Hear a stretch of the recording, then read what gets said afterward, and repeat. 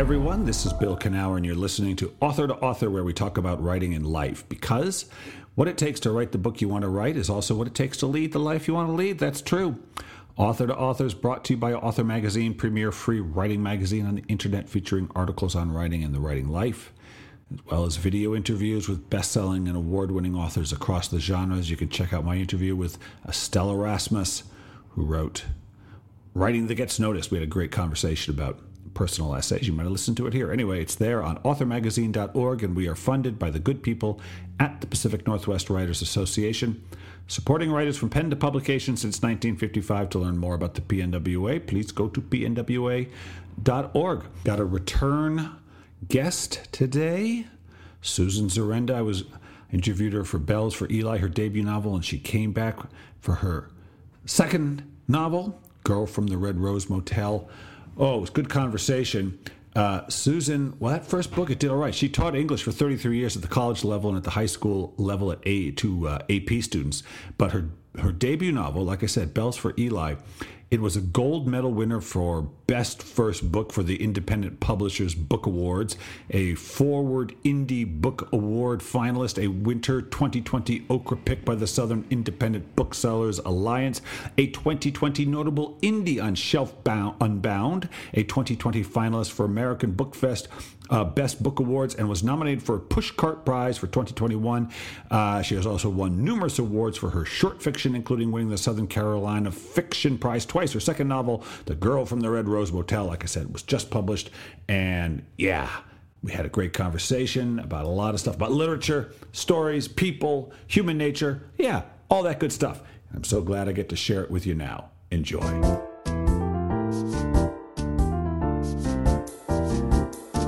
All right.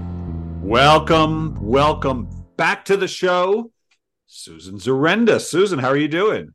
I'm doing very well, thank you, Bill, and thank you for having me on the show. Oh, it's good to have you back. Now, our listeners may or may not remember you from when you visited me for, oh, no, I've forgotten the name. Bells for Eli. Eli. All right. Bells for Eli, which 1 or 2 years ago, came out. It came out the week the pandemic was declared in March 2020. Oh, you poor woman. That's right. I published a book when that started too. I had just come out with one. It's a tough way to launch a book, isn't it? It certainly is, especially if it's your debut and you're not known.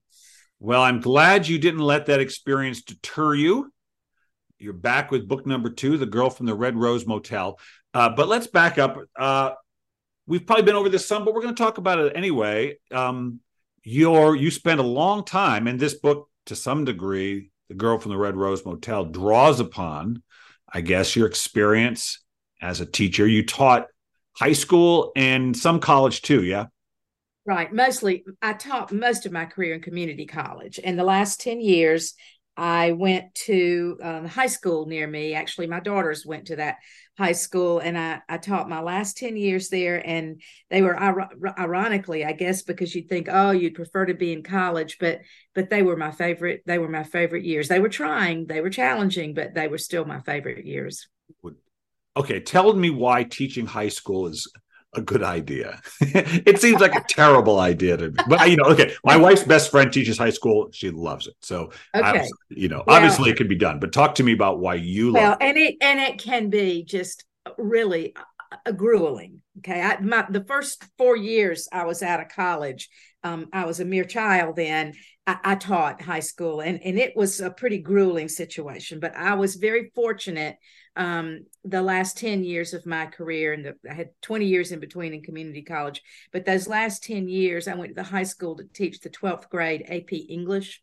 And those young people, smarter than I am, they were smarter, and they kept me on my toes, or at least some of them. They wanted me to think they were smarter anyway, and they kept me on my toes. And I just really enjoyed them very much. And then I had, which is kind of the inspiration, one of the inspirations for the novel, my 5th class was called Reading Strategies. And those were young people who had failed the exit exam for high school and could not graduate. And so I had a kind of, for lack of knowing a better word, bipolar life. I had, the top kids where education was valued in the household, usually fairly well-to-do, comfortable families. And then these young people, many impoverished, and certainly education not valued, if for no other reason than when you're struggling with poverty day in and day out, education is just not a priority. So I wanted in the novel to see what would happen if I brought a young person from the top socioeconomic and education background to a young person at the opposite extreme, and bring them together to see what would happen. I think that is a great premise. And as I was reading it, I was thinking that it's an interesting experience to write about something from two perspectives, which is there's you, the teacher, and that's what you're more used to. But at some point you were in high school. Now it's different, but yeah. Is it so much? I don't know. When you think about when you write, were you thinking more as yourself looking down on the children, or are you trying to revisit yourself as a teenager? What were you doing? Well, I mean, maybe both. I taught so many young people over 33 years that I hear I hear those voices in my head. And it's sort of interesting because, fads come and go, culture changes a little bit, especially pop culture. And certainly from when I was in high school in the 70s. But here's the fact: human nature never changes. And what young people, who they are, who they're trying to become, what they're trying to figure out, how they're trying to identify, I don't think it changes no matter what decade you're in. And I certainly don't think I could have written this novel realistically had I not been a teacher. But, sometimes folks ask me, oh, are you Angela Wilmore, who is the teacher who has a point of view in the novel? And I'm not. She's a lot nicer and funkier than I ever was. So maybe she's my alter ego. You weren't a nice teacher? I don't believe Well, that. I think I was stern, and I was one of those that if I, got thank you notes, it was sometimes after in high school, that is, after they got off to college and realized, oh, wow, I do have to write an essay. Yeah. I'll tell you the thing that I dropped out of college because I knew it wasn't going to fit for me, but school wasn't hard for me. And one of the reasons school wasn't hard is I was a writer. I was a writer from a young age. And so much, if you can read and write and actually write, what was alarming to me was when I interned at a TV show when I was 15, a local TV show. Right. I had to answer the viewer mail sent from adults. Oh boy. And I got to wake up to what the world was actually like. That being able to string a sentence together, I just granted that to grownups. It is not the case. No. It is not the case.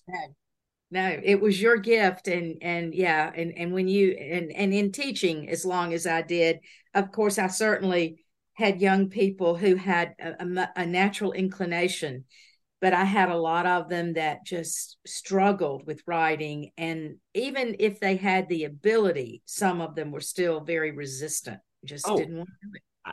I'm a writing coach.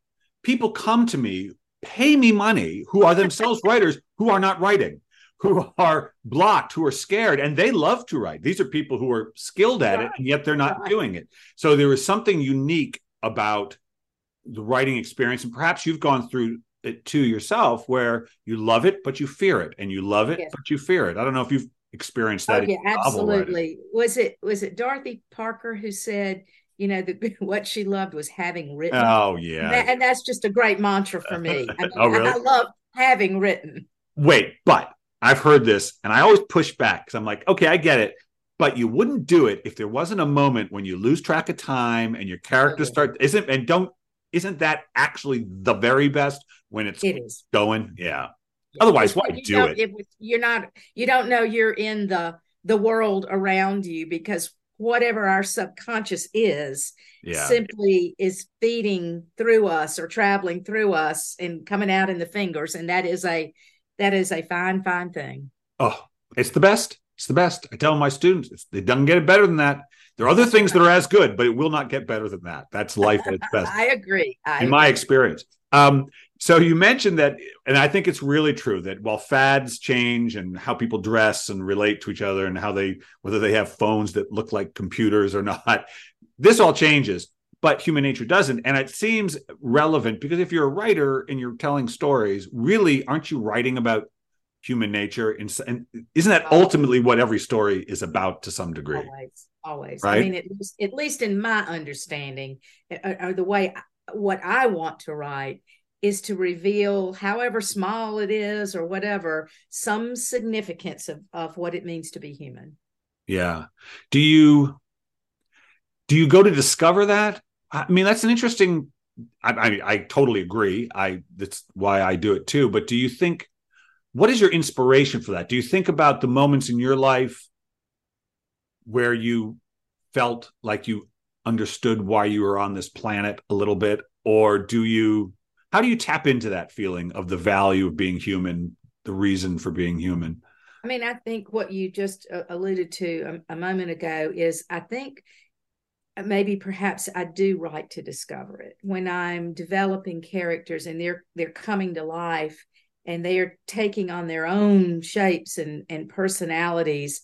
I've learned a great deal from my own characters. Again, I know it's my subconscious. I know it's somewhere deep in me, but I'm not always totally aware of it. And I like Sterling, for instance, one of the main characters in The Girl from the Red Rose Motel. He is based on a group of 8 young men I taught one year who called themselves the Crazy Eights. And they had banded together in junior high or middle school, it's called now. And they were very smart, very arrogant, very self-assured. And they set out from the moment they were middle school forward to terrorize their teachers and anybody else in their path. And I had them when they were seniors. The guidance counselors knew it. They kept them separated. and I called them the hateful eightful, and that's the epithet I use in the novel. Well, Sterling, I think of as an amalgam of those 8 boys. And yet, as Sterling's character developed, I realized the sort of troubles or demons, if you want to call them, that lived inside him. What makes you be the way you are. And Sterling began to tell me, why he acted out sometimes the way he did. Had something to do with his parents, something to do with his child, being bullied in childhood. And those are things you discover as you're writing it, or I do as I'm writing a character. And we do, then our understanding of what makes us tick or what makes us do what we do becomes clearer to me through my own writing. Yeah. You can't fiction writing. I do memoir stuff, but fiction writing for sure, it does make you look beneath the surface of people. Like you can't, because everyone's doing something for a reason. And it's never, even if they're being what we would call jerks, there is a reason for it. There is a, and it's not just to be a pain. Even if they're being a pain, they think they're doing it for a reason, and a good reason. Everyone is the hero of their story, really. Right. And in real life, somebody being a jerk may not really fully know why he or she is doing that or where that's coming from. And even this is, I really believe this, that even if that jerk went to a counselor and tried to pour his or her heart out as fully as possible, that might not, there are just things down in there that you don't know and you don't understand about the self sometimes. But when you're a fiction writer, you get to go down into the heart and mind of a character and understand every little bit there is. And also in real life, people aren't always willing to reveal what's there. But in fiction, you get just as deep into humanity as I think is possible. If you were summoned to go teach a English class for some reason, now that you've written 2 novels, do you think you would teach it differently? Wow, that's a great question. Maybe I would pay a little bit more attention or make the students more aware of how, that old, stereotypical thing to say that the fiction is truer than life. Right. that it really does allow us to understand ourselves in a way that sometimes we're just not even capable of doing in real life. Though I did, I think, to some extent do that when I was teaching. I really believe that literature is probably, at least for me, the best teacher. It's all of life rolled in. It's history, it's philosophy, it's psychology, it's sociology. Yeah. And you get, if you want to understand how people work, then I think there's no greater teacher than literature. And I was a big champion of that when I taught. I ask in a way because I remember when I was a freshman in college, and I came from a high school. It wasn't a great high school, but I was a pretty bright kid and I liked to read and write, and I was kind of advanced in that way. So, okay, off to college, and I'm taking a literature class, and they were, breaking down the Wasteland and, the Odyssey and stuff. And the creative writer in me thought, no, don't do this. Just enjoy it, and it'll mean to you whatever it means to you.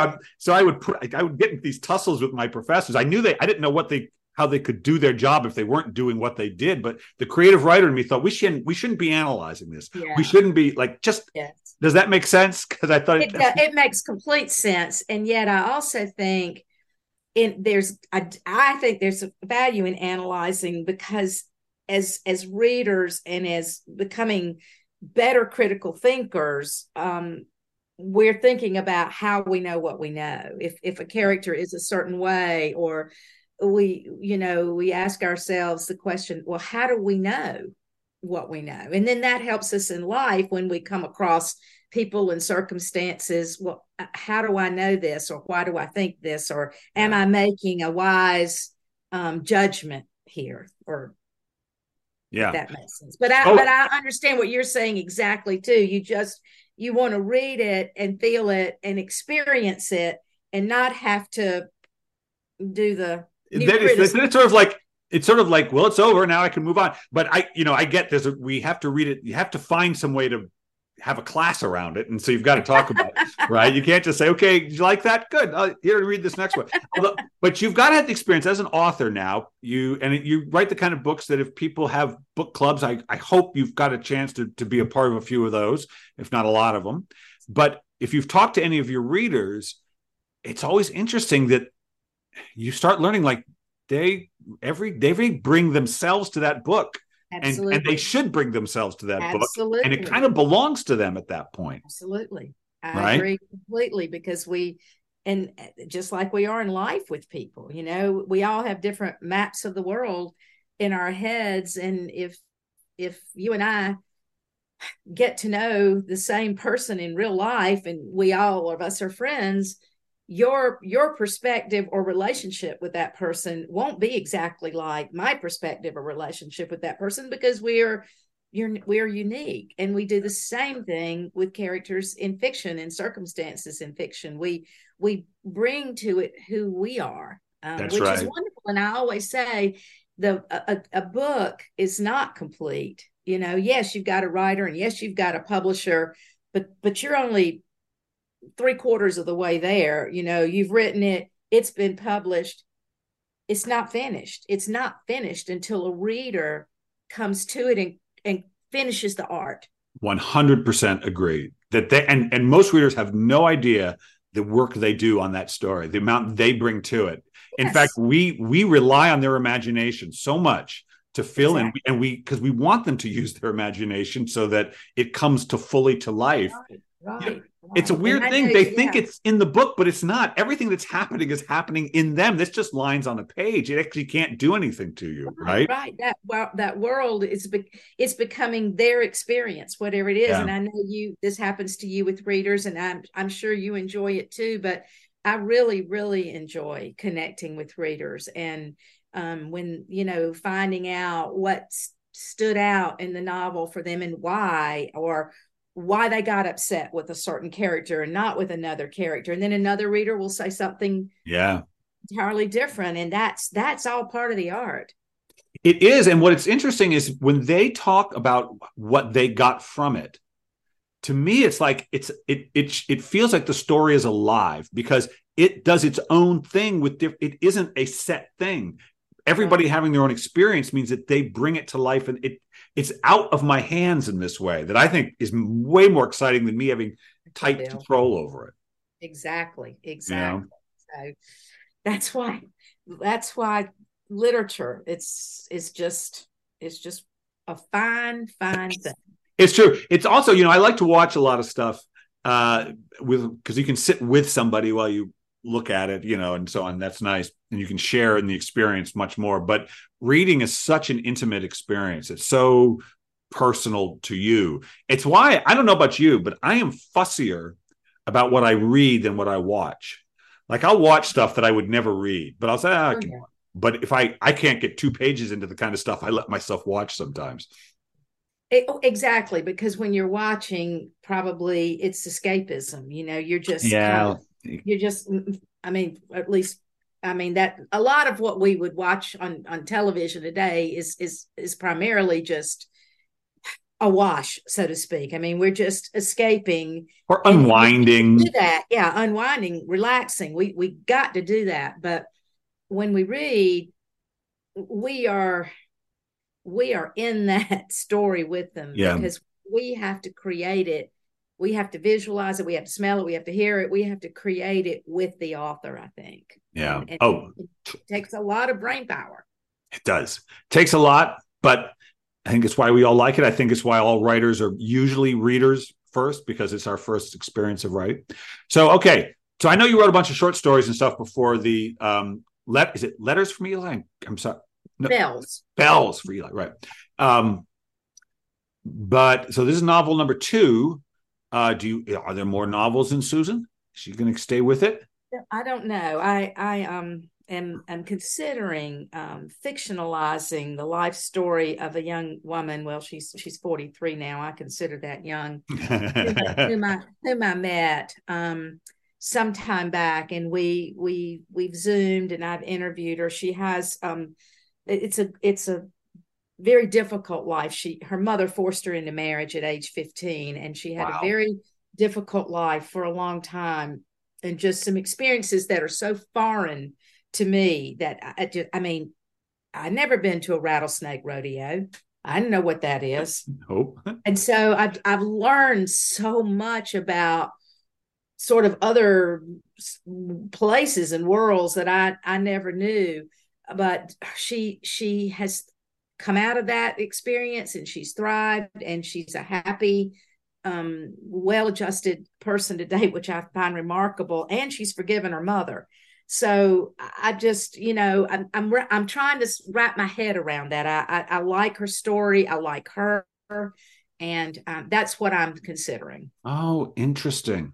Yeah, I wonder how that will go, because there's so many different ways you could deal with that material. But something is, you've somehow or another, her story has inspired you, got you thinking about life differently. Exactly. And I would never, I would not ever attempt to do an as told to memoir. I just don't feel like that's my place. Nah.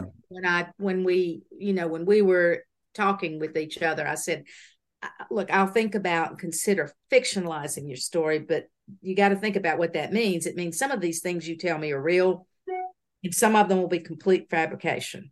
And so she said she's good with that. So we'll see where it goes. But she doesn't want to write the story herself. No, I don't think she feels like she's got the background or whatever to It's a thing. I'll tell you, also, someone who does it. Writing memoir is interesting because writing fiction helps you prepare you for memoir in a lot of ways. But when that person on the page has your name, it's a nice that when you write fiction, you can really put a distance between yourself and the characters if you want. And I think you need to put the same distance when you write memoir, but it is much harder to do. Much harder. All your grievances, all your complaints can come out, and it makes for a lousy story, weirdly. So it would be hard to do. It would be hard to do, I think. Well, all right. So who knows what's in store for Susan, but always good stuff, always interested. And so have you gotten to go out, and this was released in September, you said, yeah?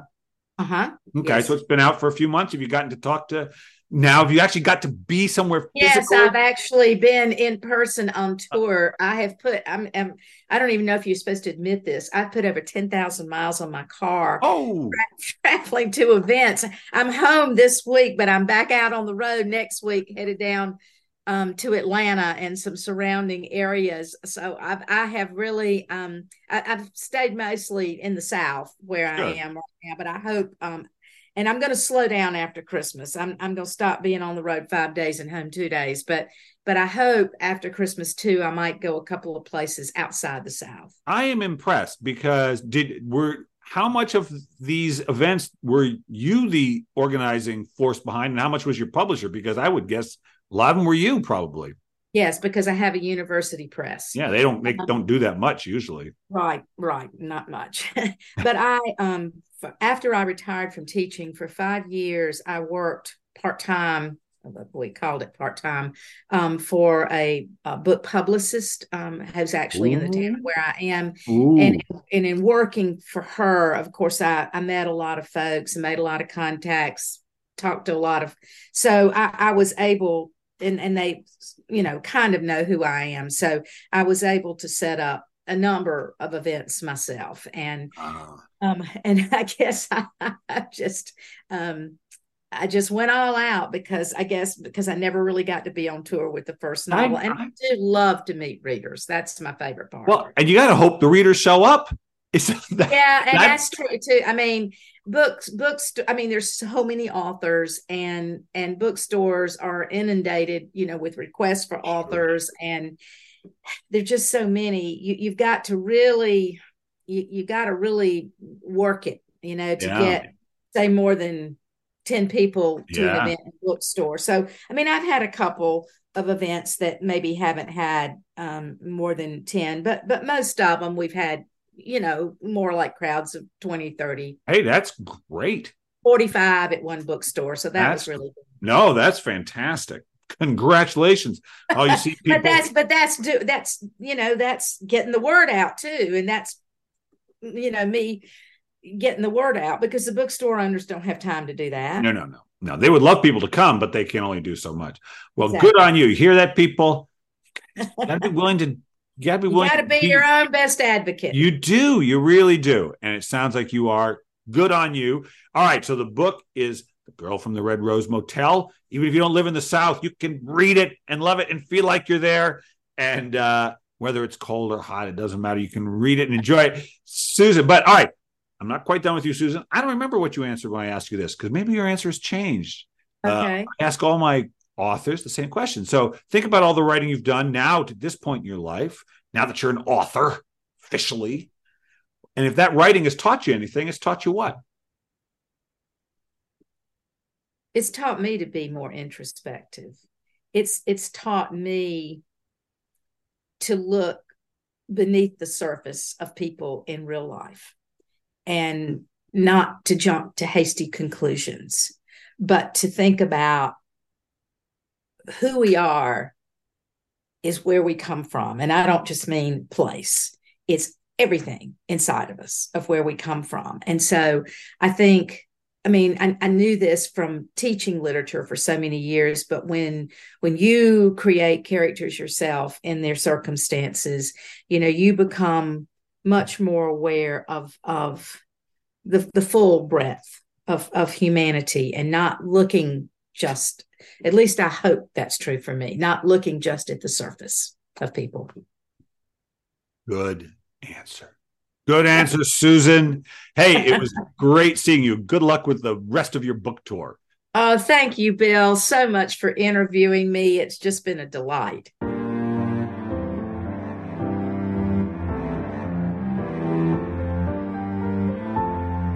So, well, of course, I agree with Susan. Of course, it teaches us about being person, what it means to be a person. It makes us look deeper into the human experience. Always a good thing.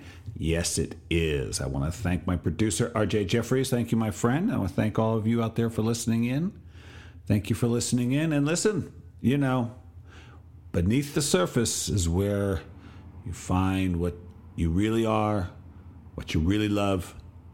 So if you want to know who you are, well, No better place to look than at what you love. So go find something you love to do and do it.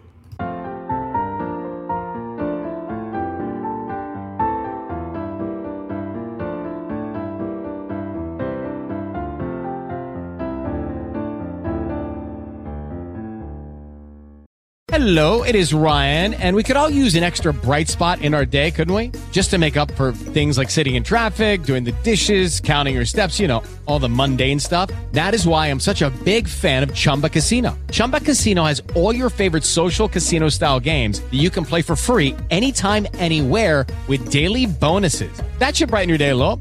Actually, a lot. So sign up now at ChumbaCasino.com. That's ChumbaCasino.com. No purchase necessary. VGW Group. Void where prohibited by law. See terms and conditions. 18+.